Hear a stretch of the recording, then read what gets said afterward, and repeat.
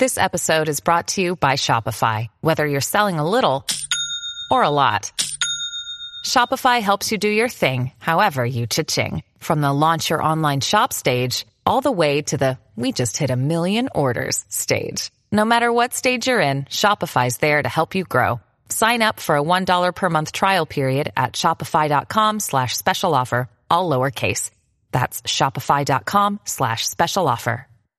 Look, it's just another day. I get that. There's 365 days in the year, and January 1st is just like any other day. So why do we make resolutions on this day? Well, I don't know. It marks the beginning of a new year. So if you're going to take stock, if you're going to decide to change something or some things, why not do it at the beginning of a calendar year? A lot of people do. Marilyn Monroe, back in the day, resolved to go to acting class and never, ever miss. John Mayer said his resolution was to be more thoughtful in considering news. Rihanna said, stop shopping and quit being late. Amy Schumer resolved to rally women to support each other. Michelle Obama resolved to remember that it's okay to tell people no. And Bill Murray resolved to make more resolutions.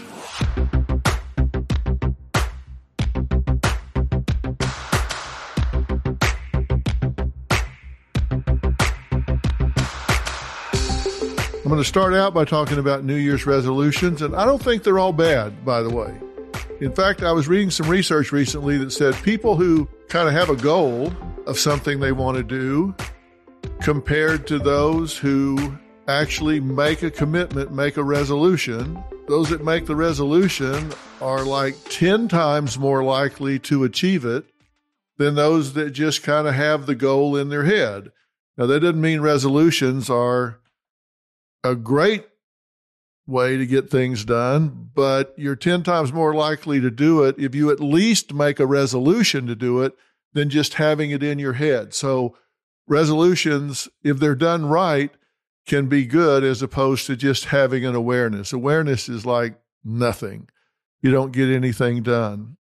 I was really curious about where this whole idea of resolution started. So I was doing some research on it a couple months ago, and it actually started like 4,000 years ago. The Babylonians were the ones that started this. Now, for them, New Year's was in March, not January. They had pagan gods, and this was a time that they set up to say, okay, we're going to resolve that the new year starts now for them in March, and they're going to pay off their debts and return anything they had borrowed from their neighbors. I don't guess they had lawnmowers back then, but they still borrowed stuff. And if they kept those resolutions, the idea was that the gods would smile on them during the year. And if they didn't pay off their debts and return things they had borrowed, then things would go badly for them. That wasn't good. So they wanted to keep those resolutions. Then like 14 BC, Julius Caesar started playing with the calendar. And that's when the new year started to be in January, or Janus as they referred to it then. And that was a two-faced God. And the idea was the one face looked back at what had happened in the previous year, and one looked forward. They started making resolutions about how they wanted to change things from the year before. And then in like 1740, John Wesley, who was, I guess, the father of Methodism, started it as a sort of a spiritual thing to fight all of the traditions of just getting drunk on New Year's Eve. So that's kind of where it began then. But you'd think we've had 4,000 years to practice this, that we would be a little better at it than we are, but we're not. If you look to see how many people keep the resolutions, it varies from like 8% keep them. Some say as many as 46% keep them. But either way, it's really poor. And if you're going to make them, I want you to keep them. So I'm going to talk about how to actually set a goal and make it. Now, let's talk about this for a minute. About half of the people, 45%, make New Year's resolutions. The reason I said I don't really hate them, even though they don't have a great success rate, is even though this is arbitrary, I'm for any day that you sit down and take stock and say, hey, I think I want to do a better job. I think I want to be a better person, a better mother, a better father, a better citizen, a better me. I think anytime you sit down and take stock and say, hey, what can I do better? That's a good thing. I think if we did it every month, I think if we did it once a week or whatever, I don't think it'd be a bad idea. But the fact that we set aside a day out of the year to do it, hell, why not? Of those that fail, it's interesting, 52% of the people predict they'll succeed, and as few as 8% do succeed. And I said as high as 46%. In some studies, it says they succeed, but still less than half. 35% say that they don't make it because it was unrealistic. They set something up that they couldn't get there. It was just too high a goal. A third of them say they just don't track it. About a quarter of them say they just forgot. They intended to do it, they just forgot. 10% say they just set too damn many and they couldn't keep up with it. So we're going to keep you from making all of those mistakes. Have you made a New Year's resolution? Let me ask you that. Think about it right now. Have you made a New Year's resolution, and what was it? The 10 most common, you could probably make the list out. People want to eat healthy, get more organized, learn a new skill or a hobby, live life to the fullest. They want to save more and spend less. They want to quit smoking. They want to spend more time with friends and family. I'm not saying these are bad. I'm just saying what they are. They want to travel more. They want to improve their job performance. They want to exercise more, live more healthy. And here's the problem with those, if there is a problem with them. It's kind of hard to measure some of these things. You want to eat more healthy. I mean, something like saving more and spending less is actually measurable. You could actually measure that.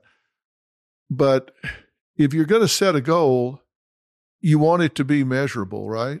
But before we get into setting what your actual goals are, let me talk to you here. And I don't want you to tune out because you think, oh, we're just talking about New Year's resolutions. I don't care about that. I can watch Dr. Phil this afternoon, so I'm just going to tune out of this one and listen to music while I'm walking. No. Hang with me here because I'm going to talk to you about something that I really want you to listen to because this is for you. This is for you. I want to talk to you first about setting yourself up for success in 2023 before you do anything else. And I'm going to tell you a couple of things that can change your life this year. There's not anybody today you can listen to that's going to give you facts that I'm going to give you right now that can have a bigger impact on your life. Now, I know that sounds egotistical for me to say. It's not that I've invented this stuff. I just collected the information to give it to you so you can make some differences. And the biggest mistake in life is you think you have time, and you don't. Time is free, but it's priceless. You can't own it, but you can use it. You can't keep it, but you can spend it. And once it's lost, you can't get it back. Time is a really unique commodity. Think about it. You can't get it back. You can't own it, but you can spend it. And it's the one thing you can't create more of. You can make more money. You can gather more stuff. There's that old saying, the one with the most toys at the end wins. Now, you can't have more time. So I want to talk to you about your time.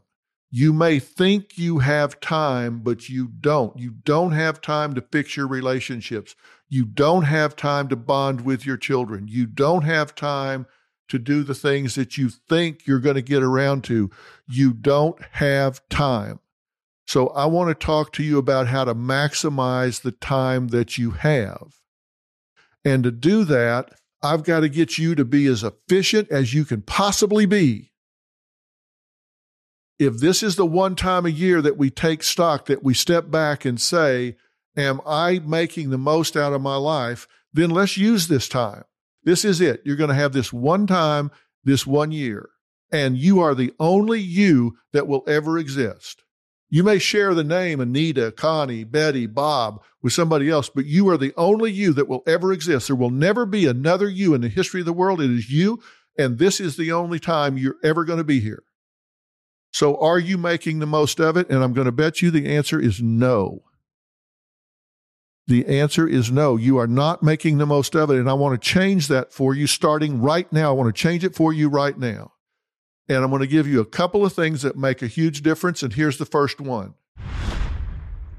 Research tells us, this is empirical research. Fact check me on this, by the way. You got a Google there. You got a machine in front of you. Fact check me on this stuff. The American Psychological Association and many others have done studies. If you stop multitasking, your efficiency goes up at least 40%. 40%. Think about that. What if during the last year, with all the things that you've had to do, what if you could have gotten 40% more done in the last year? Your performance at work could have increased 40%. Everything you tried to do, even during the holiday season, could have gone up 40%. If your productivity in life could have gone up 40%, and then your positive attitude added 30% intellectual power on top of that, you've become a dynamo. Think about that. If your efficiency went up at least 40% and your cognitive power went up 30%, all of a sudden you've become a dynamo. And think of the edge that gives you. Not everybody in America is listening to me right now, but you are. You are. Hey, it's Kaylee Cuoco for Priceline. Ready to go to your happy place for a happy price? Well, why didn't you say so? Just download the Priceline app right now and save up to 60% on hotels. So whether it's Cousin Kevin's Kazoo Concert in Kansas City, go Kevin, or Becky's Bachelorette Bash in Bermuda, you never have to miss a trip ever again. So download the Priceline app today. Your savings are waiting. Go to your happy place for a happy price. Go to your happy price, Priceline. The first page of a book never tells the full story. And those news alerts and headlines, like the ones we get on our phones, don't even scratch the surface of what the story is really all about. Stories are like people, multi-layered and complex. It takes some digging to find the truth, but when we find it, it can change our world. We like to dig. The news on Merritt Street. Essential television. So cognitive ability goes up 30%, efficiency goes up 40%. Now all of a sudden people are looking at you thinking, what in the world happened to them? They're on fire. Now I'm not even talking to you about the goals you set yet, the resolutions you set. I'm just trying to get you programmed to light it up. Think about that. Now, you're going to say, oh, wait a minute. Multitasking is a skill. There are maybe 1.5% of people in America that can effectively multitask. Well, let's make an agreement. Let's assume that ain't you. Okay, let's assume you ain't that 1.5%.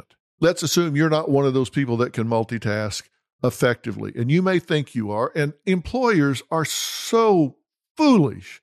I look at some of these postings on job sites, and it says, are you good at this? Are you good at that? Are you a good multitasker? They're actually asking that like it's a positive.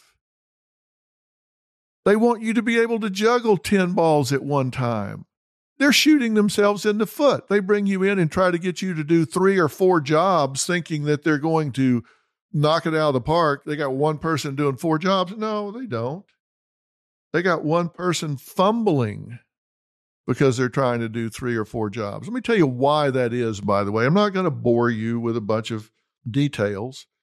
My friend Sanjay Gupta, who's the medical expert for CNN, describes it pretty well. He says, you've got certain parts of your brain that deal with certain tasks. And whenever you switch from one task to another task, your brain has to disengage from the elements it's using to perform those tasks switch over to the other parts of the brain that are engaged with a new task, and it has to adapt and engage, and that takes several minutes to do. And then when it finally gets up to speed, and so you start using that part of your brain, and those parts of the brain that are engaged with maybe a numerical task versus a physical task, and it gets up to speed, it takes maybe 5 minutes to get to peak efficiency there. Now they come and say, well, here's a third thing you need to do. So about the time you're getting up to speed there, you pull off of that, and now you're answering an email over here, which is maybe it's an HR issue. So now you got to switch over to something else. So now that part of the brain's got to get up to speed, and it takes time. Now you got to go back to task one. So the brain has to figure out, all right, well, where do we leave off over here? And you got to re-engage, and the brain's got to get back up to speed there. It's like a jet engine. It's got to spool up. It takes time.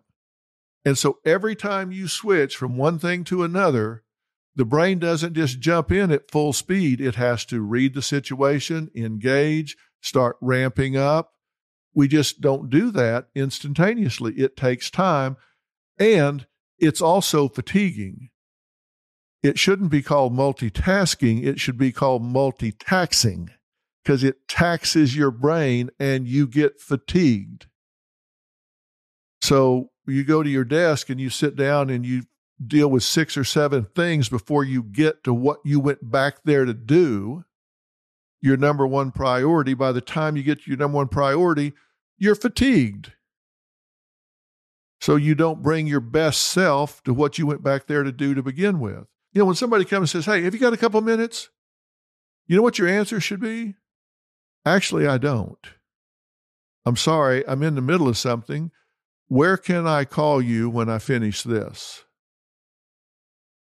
Now, that has 2 elements to it. One is learning how to say no, N-O, and 2, how to manage your relationships, because they don't care what you're in the middle of. They'll come take 2 minutes of your time, which actually cost you 15 or 20 minutes to disengage from what you were doing, deal with what they're doing, which never turns out to be 2 minutes, and then re-engage with something that you were doing before or move on to something else. So you have to learn to say, no, actually, I don't. I'm in the middle of something right now. Where can I call you when I get free? You need to learn to control your relationships and learn to say no. That's part of not falling in the trap of multitasking. So, what am I getting at here? You thought we were going to talk about New Year's resolutions, and we're not to that yet, are we? Because what I want to do is get you ready to deal with this before you start dealing with goals or resolutions, because if I don't, you're not being your best self. You're not being your best self. That's what I want you to do, is get ready to approach whatever you're going to approach being your best self. Coach Mike Baer says, let's be our best self. Let's put our best foot forward. Well, that's what I'm wanting you to do here. Now, there's one more thing. You got to do this stuff consciously, purposefully. I said before, it's not enough to raise your awareness. You have to make a definite commitment to be who you are on purpose. Be who you are on purpose. You can't get up and just react to whatever the world slings your way each and every day. You have to be who you are on purpose. Now, that requires you to have a serious conversation with yourself, and it requires you to write some things down.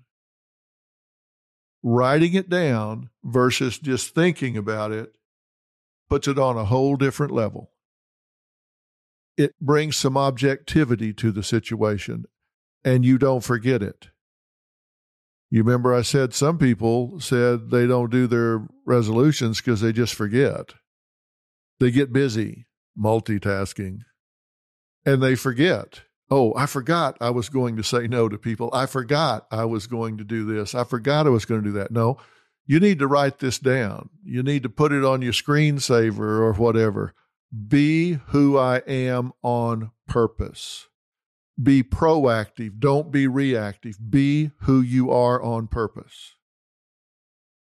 And the second part of that story is I want you to star in your own life. I want you to decide when you are who you are on purpose that it's a starring role in your own life. We'll get to that at another time, maybe even today. But I want you to decide you're going to have to do this consciously, because we're going to finish talking here in a minute. And then you're going to have to decide, okay, what am I going to do with this? And like I said, the biggest mistake in life is you think you have time. You don't have time. I want you to start this today, not tomorrow, the next day, or the next day, or the next day. You've probably heard me say 100 times, you need to find the people in your life that matter to you and make sure they know how you feel before the sun sets today. Why do I always say that? I say it because you don't know how much time you or they have left in this world. You, God forbid, could fall over dead before I finish this sentence. I could fall over dead before I finish this sentence. Your loved ones could fall. You don't know how much time you have. So do it now. The things I'm asking you to change, do it now. I'm asking you to take a positive, optimistic attitude. Find things to be positive about. Find things to be optimistic about. It will increase your cognitive efficiency. Stop multitasking, which means you have to take control of your schedule, your agenda, the things that you're focused on. Willpower is a myth. People go on diets and they say, well, why'd you fail? Well, I just didn't have the willpower. Willpower is a myth. It's a myth because it's emotionally driven, and emotions are what? They're fickle. They change. They come. They go. You're up. You're down. You this, do that. You think, okay, I'm gonna lose 30 pounds. Okay, and you're all pumped up about it January 1st. But then it comes the middle of February, and it's cold outside, and it's warm in bed, and you don't want to go jog or go to the gym, and willpower's kind of gone. So what's the substitute for willpower? Programming. You have to set up your environment to support the things that you want to do. That means if you have things that you are committing to change, you have to set your environment up so it cues you, triggers you, reminds you, supports you to do it. I'll give you a good example right now. Right now, I've been working on a shoulder that I had surgery on not terribly long ago, and I've got this small dumbbell on my desk. Why? Well, I've got this dumbbell on my desk here. I've got it on my desk at the studio. I've got one in the dressing room of my studio. I've got one in the den here. I've got one of these everywhere that I spend time and have a few minutes. I've got a gym upstairs, and I can go in there and work out, and I do. But if I'm here and I'm watching a video that I need for the show, or I'm reading something, and I've got a few minutes, then I can pick this up and do the things I need to do while I'm watching that. And you would be astounded how many sets I can get in during the day when I just have a few minutes. Now you're saying, wait a minute, are you multitasking there, Dr. Phil? No, I'm not multitasking. I'm using dead time when I wouldn't have time to go up to the gym, but I'm just here at my desk and I'm waiting to do this, waiting to do that, waiting for something to load. And I've got some time that I don't have time to go up to the gym. I might be in a suit. I might be not in any kind of gym clothes, but these are cues that remind me what I need to do. And I've set my environment up to make it really easy to do it instead of really hard to do it. And if you decide, hey, I want to work out, instead of come home at the end of the day and go in the kitchen and graze around, then I would tell you, you set your environment up by doing what? Well, first off, you take your workout clothes with you to work so you can stop at the gym on the way home. You don't have to come home and have the pull of the comfort of home where you are fighting that impulse to stay there. You have it where you can go while you're out and about. You say, well, I come through the kitchen, I open the refrigerator door, I stare into it, and I start nibbling on this, nibbling on that. Well, you know what? Park your car, go out the garage door, and go around and come in the front door. Don't go through the kitchen. Set your pattern up, set your environment up where it supports you rather than tempts you.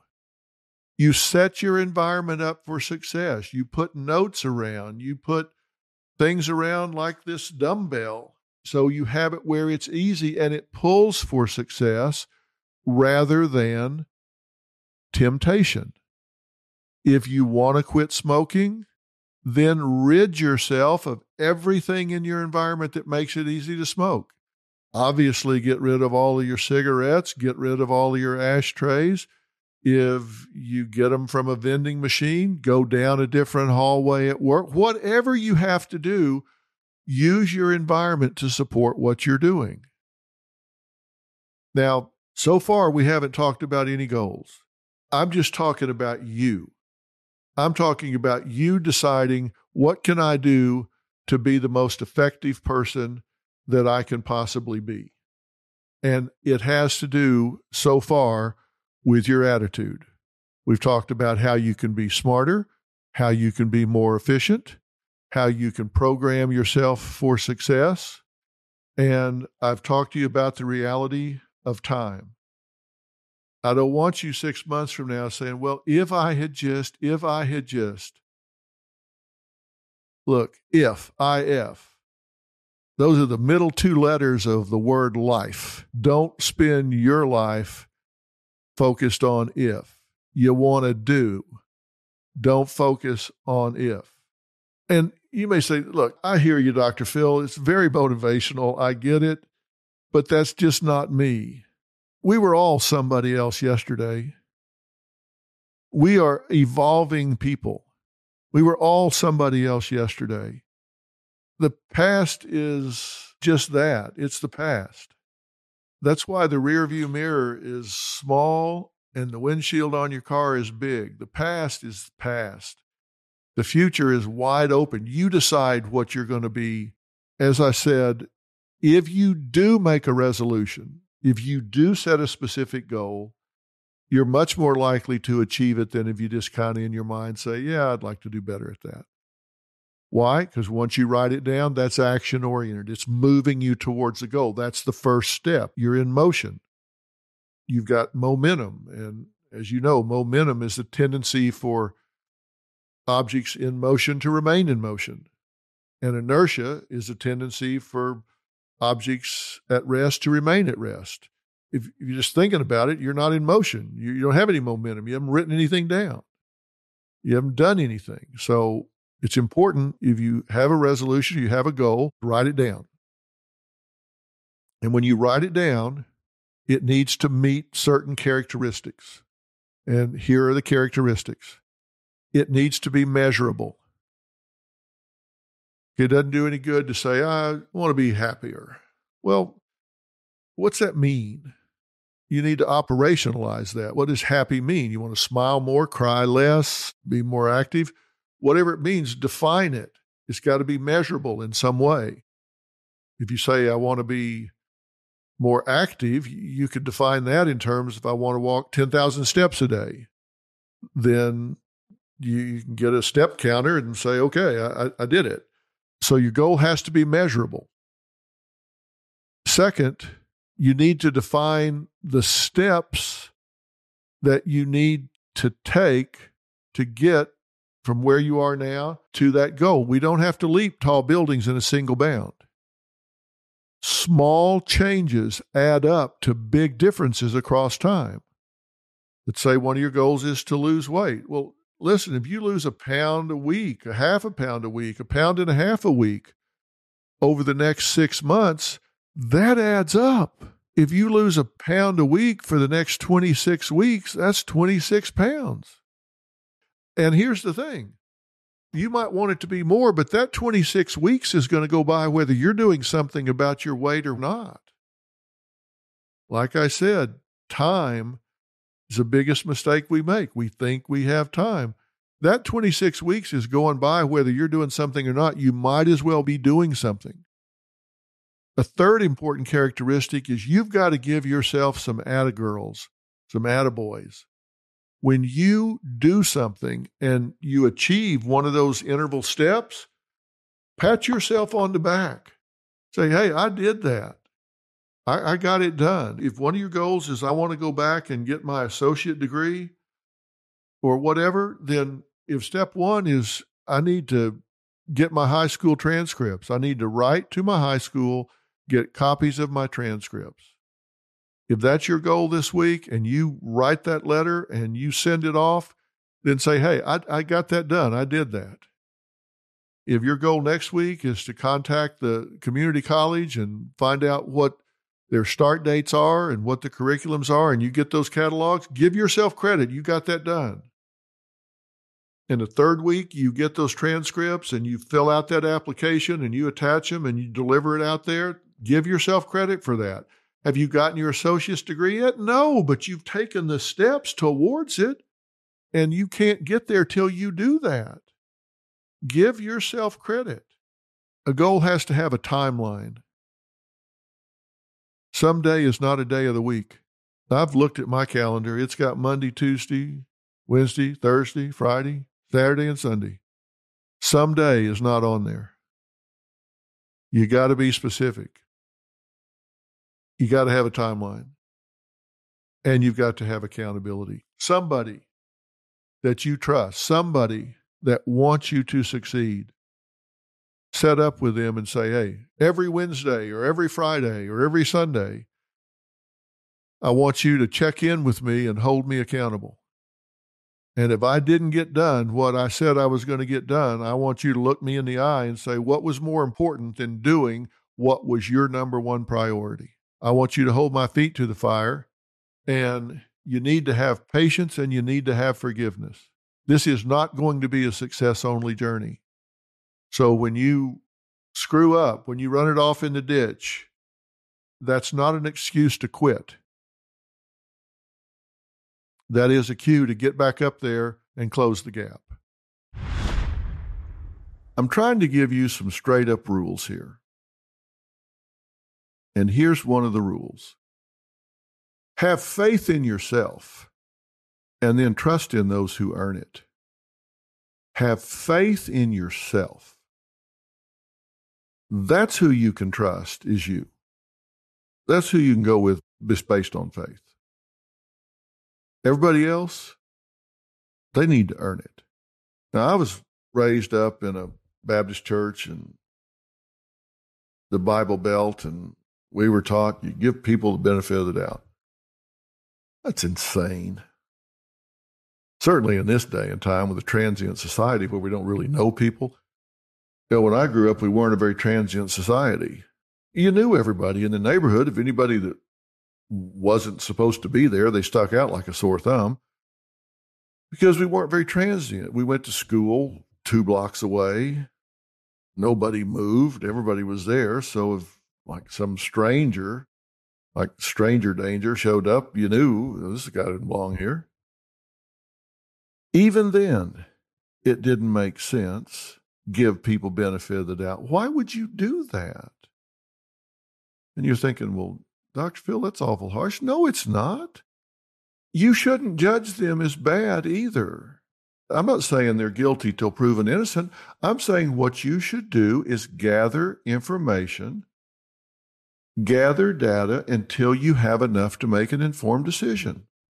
You don't give somebody the benefit of the doubt. You don't let them in your life. You don't loan them money. You don't do all of these things because it's a nice thing to do. Are you kidding me? You need to gather enough data until you can make an informed decision. See them in enough different situations and circumstances. Try a little something and see how it works. And if they show themselves to be trustworthy at that level, then go to the next level. I play tennis a lot, and I have some friends that are tennis friends.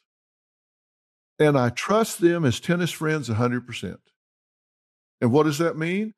It means if I make a date to play tennis with them, I expect them and trust that they will show up 100% of the time. They will not stand me up. They will not be an hour late. When they get there, they won't be a jerk and argue over line calls and pout if they're losing or slam balls around or whatever. They'll be pleasant and we'll laugh and compete and have a good time. I trust that that's what will happen. But that doesn't mean I take them home. It doesn't mean I go into business with them. It doesn't mean I confide in them family secrets. I trust them 100% at the level of a tennis friend. It doesn't mean that they can't be more than that. They just aren't yet. And maybe they will be, maybe they won't. And they probably trust me the same way. It's like, he's a good tennis friend. He shows up every time. He's pleasant. He doesn't cheat. He doesn't argue line calls. He plays hard every time, and we laugh and have a good time, and then we get in our cars and leave. That doesn't mean that they can make a decision about my overall morality or my politics or how I would be as a business partner. That's not relevant. If they were going to take it to the next level, they would need to gain more information. Do that. Have friends at a certain level, and then if they ratchet up, you need more information. Don't give people the benefit of the doubt. Some people are loyal to you, and some people are loyal to their need for you. And when the need changes, so does the loyalty. Like they may need you for some work-related reason, and then if they change jobs, you're no longer relevant, and they don't care. They were loyal to their need for you, not to you. Pay attention to people's motive. Why are they doing what they're doing? Pay attention to whether people seem to be entitled or if they're accountable. You want people in your circle who own what they do. They don't sit around asking what you can do for them or what the world can do for them. Decide who you want to populate your space with. Have the courage to cut ties. I said, part of your image is set boundaries. That's why I was talking about that, because now I want you to go, you know what? I've kind of been a passenger in my life. People that are in my life are in my life because they just were there. So since they're there, they just kind of stayed there. No. We're not going to be that way anymore. We're not going to have people there just because. They're not going to be there today just because they were there yesterday and they were there yesterday because they were there the day before. They're going to be there today because you choose for them to be there. You're going to be you on purpose, and part of that means you're going to choose your friends on purpose. You're going to choose your relationships on purpose. You say, well, I can't choose my mother. I can't choose my dad. No, but you can choose what relationship you have with them. You can choose how much of a part of your life they are. And hear this real clear. You don't have to react every time you can. Now, this doesn't sound like a big one, but this is a big one. You don't have to react every time you have a justifiable reason to be offended. Just because you can be offended doesn't mean you must be offended. And oh my God, are we a bunch of offended people in this day and time? Some's offending everybody. You don't have to be offended because you can be. It's okay to let something slide. Pick your battles. Pick your battles. In the last podcast, I was talking about a paralegal. And I said, let me tell you something about this girl. Some people would get offended that I referred to her as a girl instead of a woman. Well, I didn't mean anything by that. It's just, I knew her. I worked with her for 20 years. When I first met her, she was 18. She was a girl. I was 20 years older than her. It's just in my mind, I fixed her in that level. And nobody said anything about it. Nobody got offended about that. But some people would get offended about that. Well, you called her a girl. She's a woman. I know she's a woman. She was a girl when I met her, and I kind of fixed that in my mind. And if I saw her today, I'd say, hey, girl. Yeah, it's just our relationship. You don't have to get offended every time you can find a hook to get offended. Pick your battles. And it's okay to let something slide. You don't have to be a 24/7 warrior. You just don't have to be. You can be. And if it's important to you, then okay. That's the battle you pick. But understand, every time your sister, your brother, your mother, your friend, they know where your buttons are. And every time they push one of them, Thanksgiving, Easter dinner is not the time to solve your family problems. You can let it slide. If it's important enough that it needs solving, then it'll still be important next Wednesday. You don't need to solve it Easter Sunday at dinner. If it's really important, it will be important Wednesday, and you can call them and resolve it then. It doesn't have to be resolved just because she pokes you at Easter dinner. Just don't take the bait. Be in control of yourself. You don't have to react every time you get poked. And if you're in control of yourself, you can say, no, I'm not. Thank you, but no thank you. It's so nice when you are in control.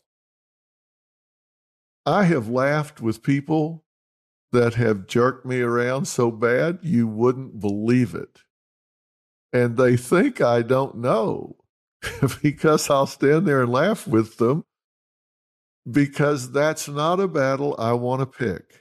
When I pick the battle, I will pick the battle. I will pick the battlefield. I will pick the battle time, and I will pick the battle weapons.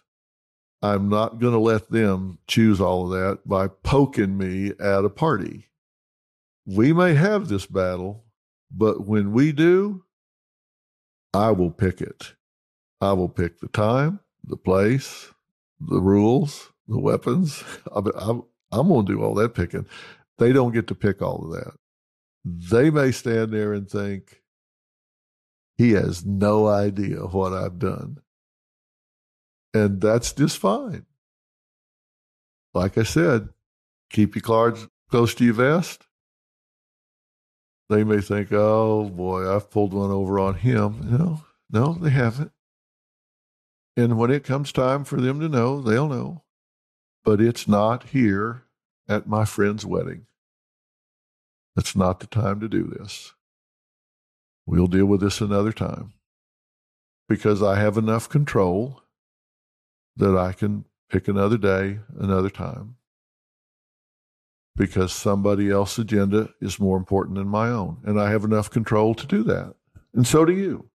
You just haven't necessarily put that on your to-do list. So that's what I mean when I say clean up your social circle. And you've got people that may sabotage you. And like I said, you can call me a sumbitch, but you're going to do it long distance. Because you're not going to be in my inner circle if you don't have my best interest at heart. You can go stand over there across the street and throw rocks at me, but you're not going to hit me in the head with one standing behind me. If I know that's who you are, you're going over there. And if you don't, I will. But I'm not going to have people in my social circle that are going to stab me in the back. And neither should you. We talked about cleaning up your habits. The main one is just multitasking. What other habits do you need to put on your list? What do you do that's not in your best interest? Make a list, check it twice. Ask yourself why you're doing this. What's your payoff? You don't do things in pattern if you don't get a payoff. So I just want you to identify what is it you do that is not in your best interest, that you don't want to do anymore. And that's very important for you to identify, because I really want you to resolve that you are going to be you on purpose. That's what I said at the top of this conversation. Remember, I started our conversation last time with saying, decide who you are. What's your image? One of the things that defines your self-image is the right to have boundaries. Remember that? That's what I mean when I say you need to be you on purpose. You need to be you on purpose. You need to decide, this is who I am. I choose it. I own it.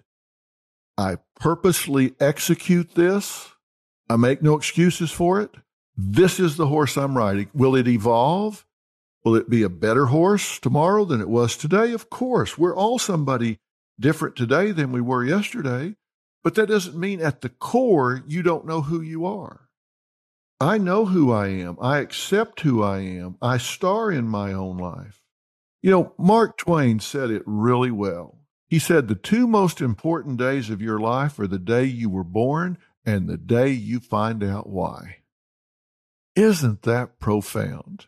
The two most important days of your life are the day you were born and the day you find out why. That's what I mean when I say be you on purpose.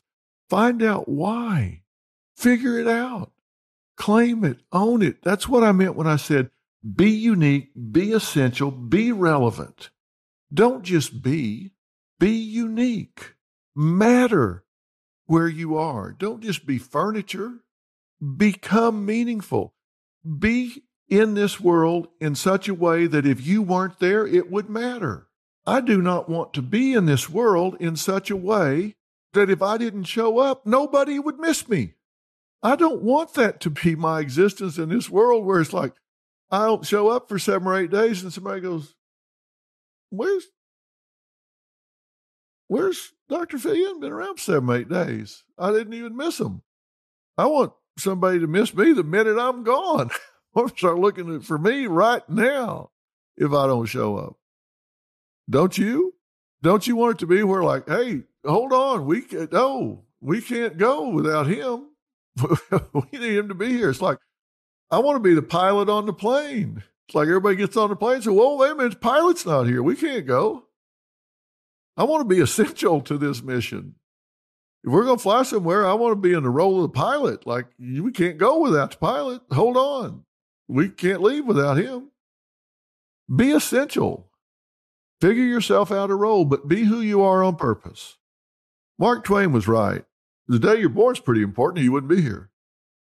And the other day is the day you find out why you were born. Now, remember I said that the secret to success is to know some things that other people don't know. It doesn't matter if it's as a parent. It doesn't matter if it's at work. Wherever you are, you need to be essential. I talked to you last week about knowing who you are, knowing what your currency is, and stretching yourself. And that means getting out of your comfort zone. That doesn't mean that it's going to always be a success-only journey. It's not. I'm not telling you that when you stretch yourself, you're not going to fall and skin your knees, because you're not going to do a face plant. But I'm going to read you a quote from Theodore Roosevelt. You've heard it before. You probably just haven't thought about it for a long time. So I'm not reading you something you haven't read before. But I want us to focus on it. Listen carefully. You've heard it. It is not the critic who counts, not the man who points out how the strong man stumbles or where the doer of deeds could have done them better.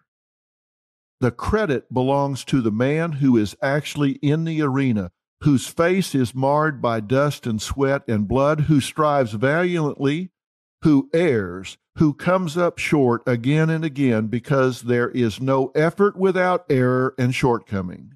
but who does actually strive to do the deeds, who knows great enthusiasms, the great devotions, who spends himself in a worthy cause, who at the best knows in the end the triumph of high achievement, and who at worst, if he fails, at least fails while daring greatly, so that his place shall never be with those cold and timid souls who never know victory nor defeat. It's not the critic who counts, not the man who points out how the strong man stumbles or where the doer of deeds could have done better. It's not that person that sits back and throws rocks that counts. The credit belongs to the man who is actually in the arena, whose face is marred by dust and sweat and blood. That's where the credit belongs. The man who is in the arena. And by man here, he means human, not male or female. He means human. Whose face is marred by blood and sweat and dust, who strives valiantly, who comes up short, who does actually strive to do the deeds. The one that gets in there and mixes it up, who in the end knows high achievement, or if he fails, at least he fails while daring greatly.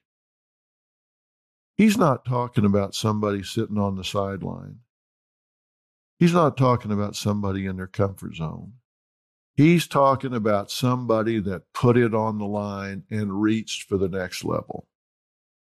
Now, he's not talking about gladiators here. This is a metaphor, right? The arena he's talking about is life. The arena he's talking about is your life. Are you daring greatly? Are you reaching for that next level? Are you modeling for your children? You need to find something in this life that you're passionate about. If your children don't have passion, you need to help them find something that they're passionate about.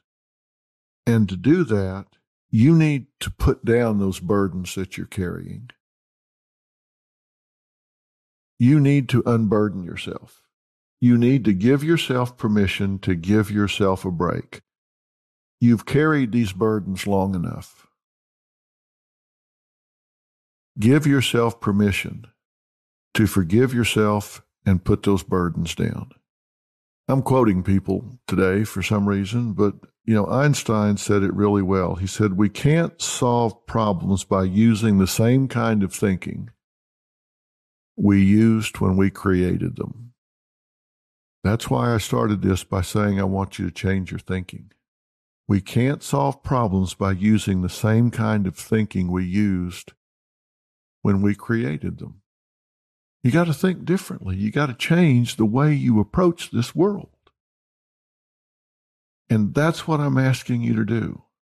And I'm asking you to think about this based on how to change what you want versus being a slave to an agenda.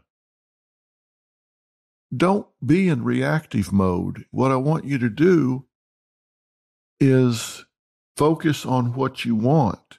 Don't get up and react to the world where you get up and do Monday what you did last Monday just because it's what you did last Monday. Is it what you want to do? And if it's not what you want to do, then start a process of change to get more of what you want to do. Now, I understand if you're working as an accountant and you don't like that, you can't just quit tomorrow and start flying freight out of Africa or something. I get that. I'm not trying to get you to be some kind of exotic dreamer, but I told you this is not a dress rehearsal. The middle word in life is if. L-I-F-E. If.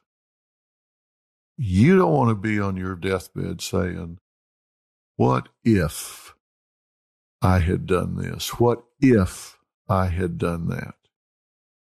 You want to answer that question. So I want to stimulate your thinking here with a few questions. And you may think these are kind of silly, but bear with me. If you had $100 million tomorrow morning, what would you do different? If you woke up tomorrow and you had $100 million, what would you do different? If you woke up tomorrow and you were king or queen of the forest, you were just in charge, what would be your top 3 priorities? If you could erase one thing that happened last year, what would it be? Just one thing. If you could erase one thing that happened in your personal life, I'm not talking about the world. If you could erase one thing in your life, what would it be? If you could ensure that one thing was going to happen, what would that be? So those are 4 questions I want you to think about. If you had $100 million, what would you do instead? If you were king or queen of the forest, what would be your top 3 priorities? If you could erase one thing in your life, what would it be? If you could ensure one thing was going to happen, what would it be?